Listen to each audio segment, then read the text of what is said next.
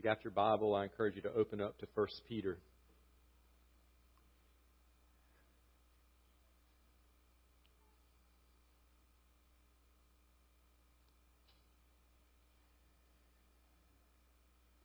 Before we turn our eyes there, let's ask the Lord to help us during this time of His Word. Father, thank you so much that you are willing to hear our cries for mercy. Father, where would we be without you, without your steadfast love towards us? Father, thank you for caring about us, for having compassion on us, for showering us with your mercy and your grace. And Father, we ask that you would do that now as we come to your word. Father, penetrate your word deep into our hearts. Father, may your word do the work that you send it out to do. May it not return void.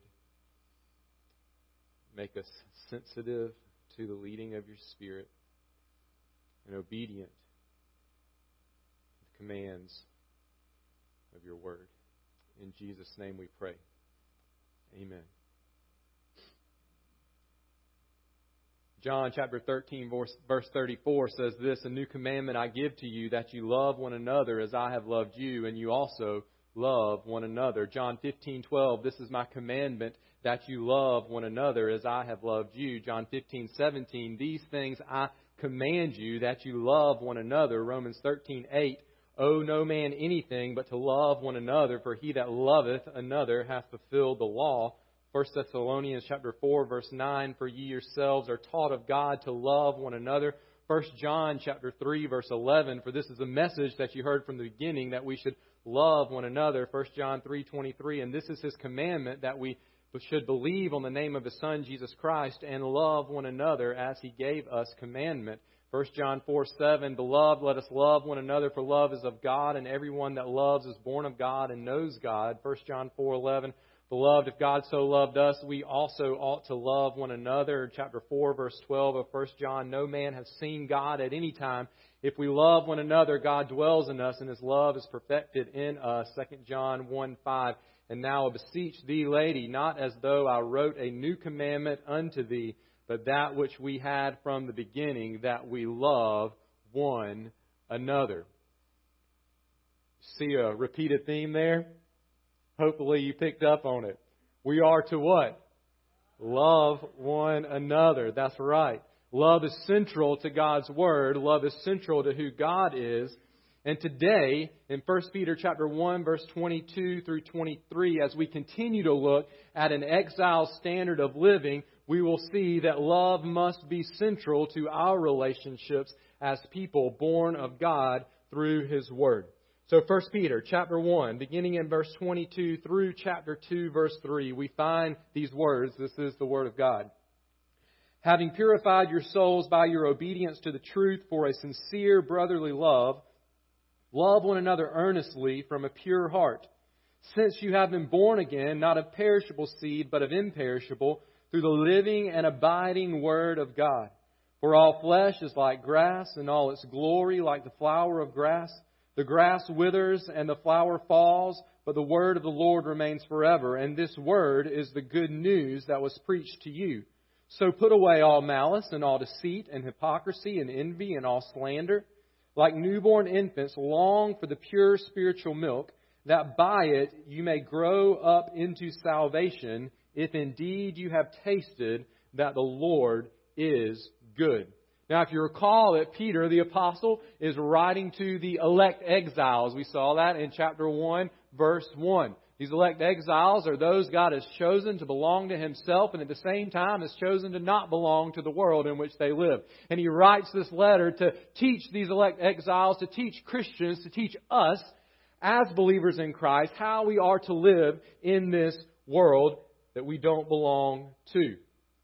We began in verses 3 through 12 with a foundation of praise, calling us to praise God for the great salvation that He has given to us. And then in verse 13, He got to the action part. In light of the great salvation that we've been given, we are called to action. We began with preparing our minds for action. We saw that we're called to holy conduct. In verse 17, we saw that we're to have a reverent fear of who God is. All that centered on the amazing work of Christ for us on the cross, where He ransomed us, redeemed us from the futile ways inherited from our forefathers. So in chapter 1, verses 13 through 21, we said this last week: the blessing of salvation will result in a lifestyle of obedience to the God who saved you. We could keep that same summary sentence for verses 22 through chapter 2, verse 3, but I'm going to tweak it just a little to make it specific to this passage. And so today, in verses 22 through chapter 2, verse 3, we will learn this: that the blessing of salvation will result in a lifestyle of love toward fellow exiles. A lifestyle of love toward fellow exiles. Remember, we don't want to divorce the lifestyle that God has called us to from the salvation that He has blessed us with. So this is still following on the heels of verses 3 through 12. I know you're probably tired of me saying verses 3 through 12 of chapter 1. But I'm going to keep saying it, because if we lose sight of the great salvation that God has blessed us with, we'll never live for His glory. Because as Peter's going to say throughout the rest of this letter, living for God in a world that is opposed to God is very, very, very difficult. It comes with its own unique set of trials and tribulations. So we must remember the great salvation that He has given to us. But here, in verses 22 through chapter 2, verse 3, He calls us to a particular way of living. Part of God's standard for our lives is that we live in love toward our fellow exiles. As we've talked about, to be chosen by God means that we come into a relationship with Him, but it also means that we come into a relationship with everyone else who has been chosen by God, everyone else who is an elect exile. We're not exiles in isolation from one another, but we are exiles in community with one another. To be adopted by God, to have God as our Father, means to be adopted into His family, which means to have brothers and sisters in Christ. And there's a particular way that we're to interact with one another, and that way is the way of love. And last week we said that the privilege of salvation comes with certain responsibilities in our lives. God saved us from the passions of our former ignorance. God saved us from the futile ways inherited from our forefathers we looked at in the previous passages. And therefore, we have a responsibility to live out our salvation that God has blessed us with. And so we come to two more responsibilities, two more commands of the Christian life in this passage. The privilege of salvation comes with the responsibility to, number one today, love one another. To live in genuine love toward fellow exiles. The command here is to love one another. We are to live in genuine love toward fellow exiles. Notice in verse 22, Peter writes, having purified your souls by your obedience to the truth for, there's a purpose statement, for a sincere brotherly love. And then he gives us the first of two commands in this passage, love one another. Love one another. We are called to a sincere brotherly love. That phrase, brotherly love, is the word, you know it. It's the word Philadelphia. It's the word Philadelphia. It's the word that speaks of love in the relation that we have towards one another. It is brotherly love. It's the love that we have for our brothers and sisters in Christ, and we are commanded to that in this passage. Now, in verses 22 through 25, we see three things about this love. The first and the third are because statements. We are to love because. That's the first and the third. And sandwiched in between those, we have the way in which we are to love. That's how God inspired His Word to be written. That's how Peter has written it. So we're going to take it in that order. We're going to take one because statement, then we'll look at how we are to love, and then we're going to take the next because statement. The first because statement is this. Our love for one another is prompted by our purification. Why are we to love one another with a sincere brotherly love? Why are we to love one another earnestly from a pure heart? Well, the first reason in verse 22 is because our souls have been purified by our obedience to the truth. our souls have been purified. This is the purification from sin. Listen, we have sin in our hearts. We are born with sin in our hearts. We are not born good people. We need to be purified from the sin that fills us. And God graciously does that. And we'll talk about that phrase, obedience to the truth, in just a moment. But Christian, if you have trusted Christ as your Lord and Savior, then your soul has been purified from sin. And therefore, if our souls are purified from sin, then we shouldn't live in sin. Why would we live in the thing that we have been purified from? Be like getting a bath and then going and rolling around in the mud that we just bathed off in the bathtub. We don't do that, right? Maybe you did that as a kid.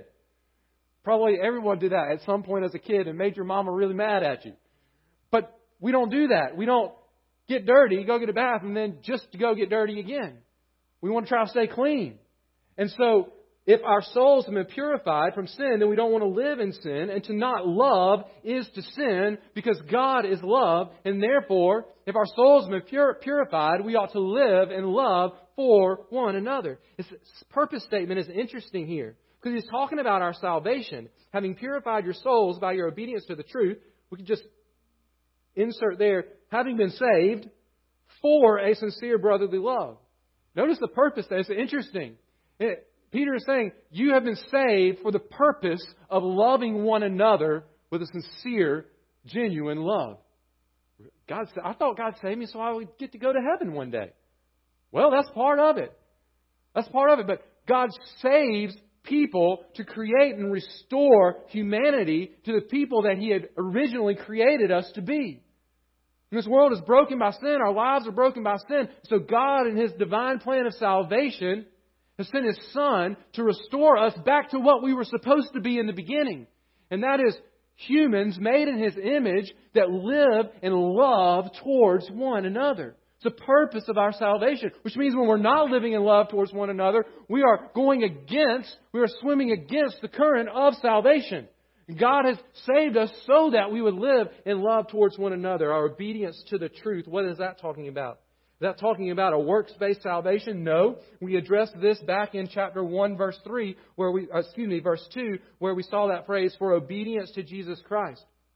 Sometimes in Scripture, obedience to the truth or obedience of faith is a phrase that's used to refer to our submission to the truth claim of the gospel. And so when you see, having purified your souls by your obedience to the truth, it's not saying that you've purified your souls because you've done a lot of good things. You've tried to obey the commands of God. Obedience to the truth here is simply another way of saying you have repented and believed the gospel. You have submitted your life to the gospel of Jesus Christ. So here's what that means. At some point, Christian, in your life, you trusted in Jesus Christ alone. You made a choice to follow Jesus. And so what Peter is saying here in the first part of verse 22 is simply this. Our past choice to obey the gospel demands a present choice to love one another. Our past choice to obey the gospel, to trust in Jesus, to follow Jesus, demands a present choice to love one another. And that's a present choice that we must make on a daily basis, multiple times a day, where over and over we choose to love one another because in the past we chose to follow Christ. What greater atrocity to say that you love Jesus and that you follow Jesus and then to turn around and not love those He has saved. Secondly, our love for one another is to be passionate and pure. Remember, secondly, in this section, remember we said that there's kind of a sandwich going on here, okay? And don't let your stomach start growling because I said sandwich, okay? You may be thinking, well, who wants a sandwich? That's what I'm eating for lunch today. It's going to be a tomato sandwich, and I can't wait. So we started with now I'm thinking about tomato sandwiches. I don't even know what I'm supposed to be saying now. See what happened? I was trying to not let you get distracted, and I distracted myself. We had this because statement of why we are to love one another, because our souls have been purified. Now we're going to insert before the next because statement how we are to love. And it's just a very simple, short phrase that I think is important for us to pay attention to. Notice how love is described in verse 22. Sincere brotherly love. Another way to say sincere would be genuine. Another way to say that would be not hypocritical. It's not a hypocritical type of love where we say one thing and mean something else. We'll come back to that word hypocrite in a few moments. Romans chapter 12, verse 9, Paul said, let love be genuine. And then he wrote to Timothy in 1 Timothy chapter 1, verse 5, the aim of our charge is love that issues from a pure heart and a good conscience and a sincere faith. Notice another word used to describe our love. It is earnest. And that's where I get the word passionate from. It is an earnest kind of love. It is strong. It is deep. It is passionate. We see this word used in two other places, and I think it helps us understand the type of love, the way that we're supposed to love that Peter is calling us to. We see this word when Peter was put in prison in the book of Acts, and it says that the believers were earnestly praying for him. Now, let's just put yourselves in the shoes of the disciples in that first church there in Jerusalem. Peter, beloved apostle, leader of their church, has just been arrested and put in prison. Do you think they got together for their prayer meeting and they said, oh Lord, please bless Peter. Amen. And they went about their rest of their business? No. They made earnest prayers, Scripture says. Imagine what that prayer must have looked like as they were crying out to God on behalf of their brother in Christ. We see that word earnest another place in Scripture, and it also has to do with prayer. But it wasn't the believers in the early church that were praying, it was their Savior who was praying. And drops of blood were coming off of his head because he was in so much agony as he knelt down in the garden right before his arrest and crucifixion. It's the same word that Peter uses here. It says that Jesus prayed earnestly. Now, I want you to think about that word. We're not talking about prayer here, but think about how that word is used two other places in the Bible, and now put that in our definition of love. With the same passion that Jesus prayed in the garden before his arrest and crucifixion, we are to love one another with that kind of passion. It's not some lackadaisical kind of love. It's flippant when we have the time, or I love half-heartedly, but it is a passionate, earnest, deep love from a pure heart. That means free from impurities. Again, genuine, passionate, and pure. One writer said this, love is a terribly debased term today, almost beyond rescue as a description of the good news of the kingdom come in Jesus Christ. We must work to recover an understanding and practice of love. Salvation is living in the way of love. The love Peter has in view is neither a warm, fuzzy feeling nor friendships around a coffee pot after worship, though love, as Peter defines it, may involve both. Rather, it refers to righteous relationships with each other that are based on God's character, which Christian behavior reflects. So this love is a choice to treat each other well. We know this passage of love that is familiar, especially at weddings in 1 Corinthians chapter 13, but really it wasn't written as a wedding passage. It was written to the church and how we're to love one another. And Paul wrote this, love is patient and kind. Love does not envy or boast. It is not arrogant or rude. It does not insist on its own way. It is not irritable or resentful. It does not rejoice at wrongdoing, but rejoices with the truth. Love bears all things, believes all things, hopes all things, endures all things. That is the passionate and pure love that we are called to as followers of Jesus Christ, the way that we treat one another. But thirdly, in this section, in verses 22 through 25, we find this. This is that next because statement. Remember, we had a because statement because we've been purified from our sins. How passionate and purely, that's how we're supposed to love. And now another because statement. Our love for one another is prompted by our new life. Our love for one another is prompted by our new life. Because we have new life, we are to love one another. This new life is not something new to our letter here in 1 Peter. We've already been talking about this. In fact, the phrase that Peter uses, he's already used back in verse 3. And it's this phrase, born again. Notice verse 23. Since you have been born again, not of perishable seed, but of imperishable, through the living and abiding Word of God. Since you have been born again. We're to love one another earnestly from a pure heart because we have been born again. Notice that the first because statement was our choice to follow God, to follow Christ as our Savior, having purified your souls by your obedience to the truth, by your choice to follow Jesus. Now, he's talking about it from God's perspective.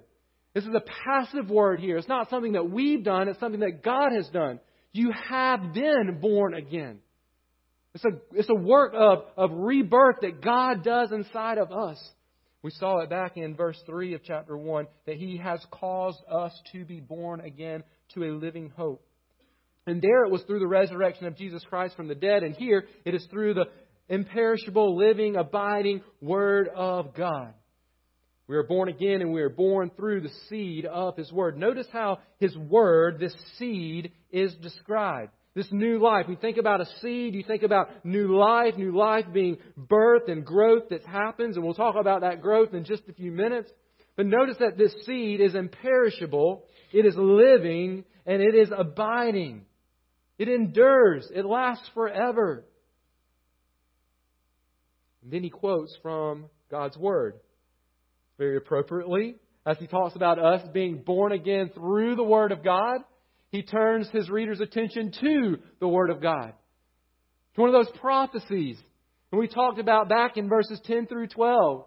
We talked about how we have a privileged position because the prophets were writing things down that now we get the privilege of knowing what they were writing about, and they didn't really know it at the time. And so he takes us back to one of those prophecies, and it is in the book of Isaiah. Isaiah chapter 40.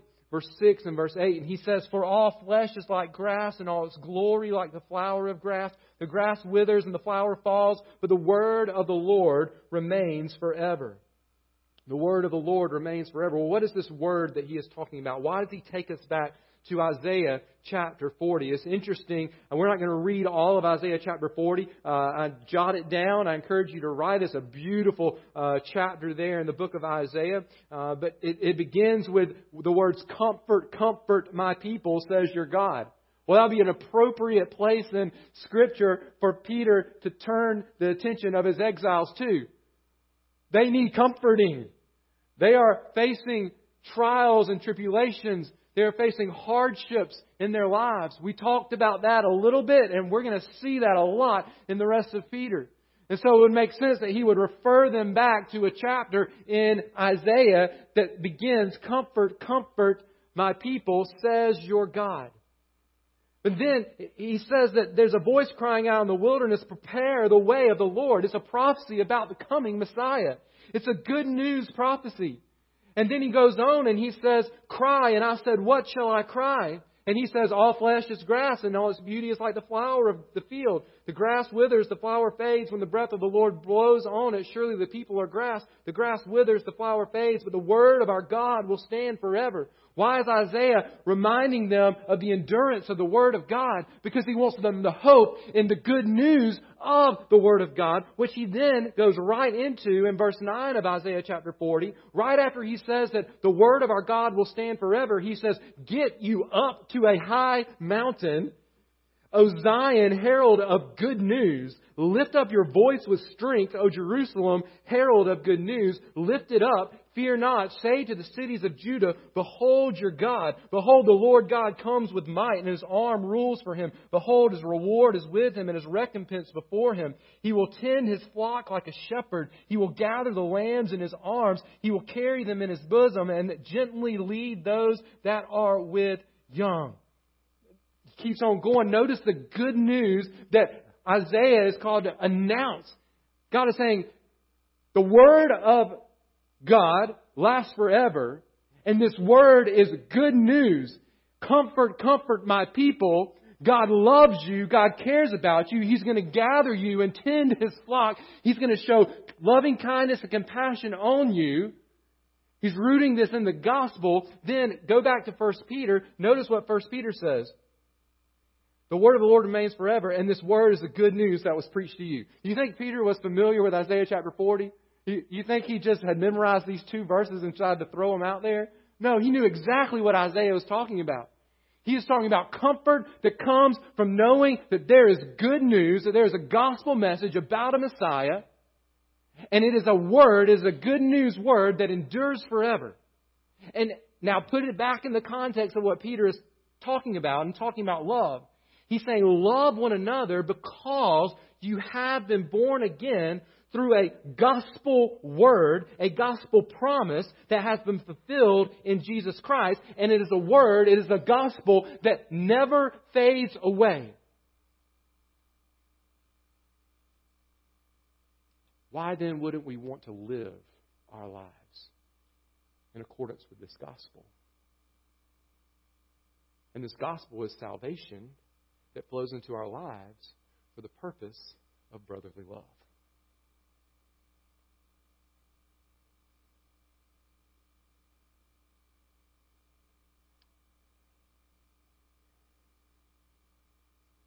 When we think about the elect exiles that Peter's writing to, life was hard. Whenever life is hard, it's easy to doubt the goodness of God. It's easy to doubt that God is really caring for us. And as soon as we begin to doubt the character of God, it becomes really easy to not love God. And we're not loving God, we're not going to obey God. And so, when we're living in difficult times, sometimes it's hard to obey the command to love one another. And so Peter comforts them with the good news of the gospel, saying that it lasts forever. Remember, we've already seen that our trials are temporary back in chapter 1, verse 7. Though for a little while, if necessary, you are grieved by various trials. And then, as we think about the enduring good news that will last long after the temporary suffering of this life, we're led to earnestly love one another even when it's hard and even when it's difficult. He's saying that we are new creations of God. We have been born again. God's Word is planted in us, sprouting with new life. And if it's His seed in us, then the fruit produced will be matched up with Him. God is love. Therefore, if it's His seed, His Word, His gospel in us, we will be living in love. It's not optional for those who have been born again. So this first command in this passage is to love one another. But then he has a second command, and this is our second main truth in this passage. Remember, we're talking about the privilege of salvation comes with the responsibility. First, to love one another genuinely. And secondly, to live with a longing for your behavior to match your status as an exile. I know that's kind of wordy, but it's an interesting command that we're given here. Live with a longing for your behavior to match your status as an exile. Notice verses 2 through 3. This is right on the heels of this command to love one another. And in fact, we can see in chapter 2, verse 1, he's still talking about loving one another. He's just talking about what not to do. If we're going to love one another, then we can't do these things. So put away all malice and all deceit and hypocrisy and envy and all slander. And then verse 2, he says, like newborn infants, and here's the command, long for the pure spiritual milk. There's the command. First command in this passage was to love one another, verse 22. Second command in this passage is to long for the pure spiritual milk. What in the world is this pure spiritual milk, and what does it mean to long after it? Well, let's start with the pure spiritual milk. What is he referring to? There's like 3 different ways that you could translate this word that in my translation is translated spiritual. There's a couple other ways you could translate it. What is he trying to say here? What is he saying? How do we understand it? I'll try to make this as simple as I know how, as I've been studying and trying to learn what this phrase means. There's one other place that we find the same word that's translated spiritual in Scripture, and it's found in Romans chapter 12, verse 1. And there, after Paul has spent 11 chapters talking about the free gift of salvation that God gives us through Jesus Christ, he says, I appeal to you, therefore, brothers, by the mercies of God, to present your bodies as a living sacrifice, holy and acceptable to God, which is your, and here's the same word from 1 Peter chapter 2, verse 1, which is your spiritual worship. Which is your spiritual worship. It's easier to see what Paul is talking about there in chapter 12, verse 1. So we'll use that to help us understand what Peter's talking about when he uses that same word. In chapter 12, verse 1 of Romans, Paul is simply calling the believers to live lives of obedience in keeping with their salvation. He's saying, you have been saved, therefore live that way. It's clearly that's what Paul is saying in Romans. Now let's take that thought, that word, and put that here in 1 Peter chapter 2, verse 1. Like newborn infants long for the pure spiritual milk. In other words, he's saying, long for your life and the way you live to match up with who you are as an elect exile. You have been saved. Therefore, long that your life would look like you have been saved. This word long is a beautiful word. It's used in Psalm chapter 42, verse 1. As the deer pants or longs for flowing streams, so my soul pants for you, O God. And then he gives a really easy to understand, if you've ever been around a baby, illustration. Like newborn infants long. How does a newborn infant long for milk? A newborn infant goes, I sure am hungry. I'd like some food. Let me give out a little cry and see if anybody listens. Oh, nobody heard me. I'll just be quiet for a while. So what happens, right? No. A newborn infant goes, I'm hungry. Over and over and over and over until that longing is satisfied. As the thirsty deer longs for the streams of water. It's going to do anything it takes to quench the thirst. As that baby, that newborn infant longs and is going to do anything it takes, and all that baby can do is cry. So it's going to cry and cry. She's going to cry. He's going to cry until that thirst is quenched. That's how we are to long for our lives to look like our status as an exile. We are to look like we are citizens of heaven because we are.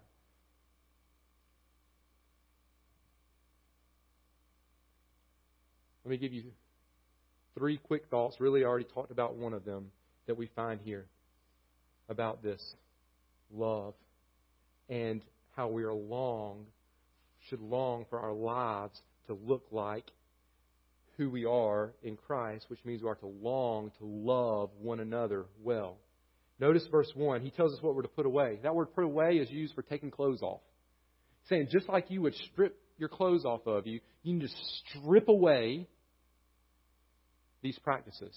Because these practices are not in keeping with love. What does he say? Strip away malice. What is malice? It's a general word referring to all evil intentions. One writer says the vicious nature which is bent on doing harm to others. Really anything that would hurt another and hinder love. He says we're to put away deceit. What is deceit? It's underhandedly acting for your own profit at the expense of another. Put that away. Strip that away from you. We're to put away hypocrisy. Oh, there we go. Right back to where we were at. We're to love one another with an unhypocritical love. So therefore, we ought to get rid of any hypocrisy in our relationships. What is hypocrisy? I like what one writer said. He said it's a man who all the time is acting a part, a man who all the time is concealing his real motives, a man who meets you with a face which is very different from his heart and with words which are very different from his real feelings. Someone who is two-faced. You don't really know who that person is because they put on a mask. We're to strip that kind of living away. We're to strip away from ourselves envy. I like to think about envy this way. It's saying, I love what you have more than I love you. I would rather you lose what you have and I get it. Because I'm more in love with what you have than you. It's the opposite of the love that God calls us to. And then the final thing he tells us to strip away is slander. Strip away this slander. What is slander? It's a speech that tears someone down rather than builds them up. And it often happens when they're not present to defend themselves. We like to call that gossip. Again, I read this about gossip, and I just wanted to share it with you because I think it gets to the heart of how unloving it is. There's nothing so attractive as listening to spicy gossip, unless it be repeating the slanderous and malicious tale. It's hard to hear, but it's so true. There's nothing so attractive as listening to spicy gossip unless it be repeating the slanderous and malicious tale. I can't wait to hear it. And then I'm even more excited to tell somebody else. Disparaging gossip is something which everyone deplores and which everyone admits to be wrong and which at the same time almost everyone enjoys. And yet there is nothing more productive of trouble and of heartbreak and nothing which is so destructive of brotherly love and Christian unity. If you are craving, if you are longing to love one another because you're craving and longing to live for God, you will get rid of unloving behavior in your life. And if you're not actively getting rid of unloving behavior in your life, then you're not really longing after godly living. What does it mean to get rid of these things? Well, it starts with confession. Confessing to God and perhaps confessing to someone else unloving behavior. Repenting of it, turning from it. Casting yourself once again upon the mercies of God to forgive you and to help you not live that way anymore. Secondly, it's a because statement. We long for this so that we will grow up into salvation. Another way to say this is you long for this lifestyle so that you'll grow to look like who you are. That's what it means to grow up into salvation. Salvation is something that's happened in the past. We have been saved. Salvation is something that's coming in the future. We are going to be saved. Well, what about in the meantime? Well, we wait for Christ to come, but we don't wait with inactivity. In the meantime, we're to be growing in our salvation. Paul said it this way in Philippians, work out your own salvation with fear and trembling. Not work for your salvation, but work out the salvation that you have graciously been given. We ought to long to look more and more like the citizens of heaven that we are. Oh, we like to talk about and sing about the fact that we belong in heaven and that's what we get to look forward to one day. But as much as we long to be in heaven one day, we ought to be longing to look like citizens of heaven right now in our lives, in the world in which we live. It ought to be our heartbeat to look like who we are. People who belong to God. And then notice how he ends. He says, if indeed you have tasted that the Lord is good. We long because we've experienced the goodness of Jesus. Have you experienced the goodness of Jesus? He quotes here from Psalm chapter 34. Oh, taste and see that the Lord is good. Have you tasted that the Lord is good? Have you tasted the sweetness of having your sins washed away? Have you tasted the sweetness of knowing that God loves you in spite of who you are? Have you tasted the sweetness of not living under the shame of that past sin?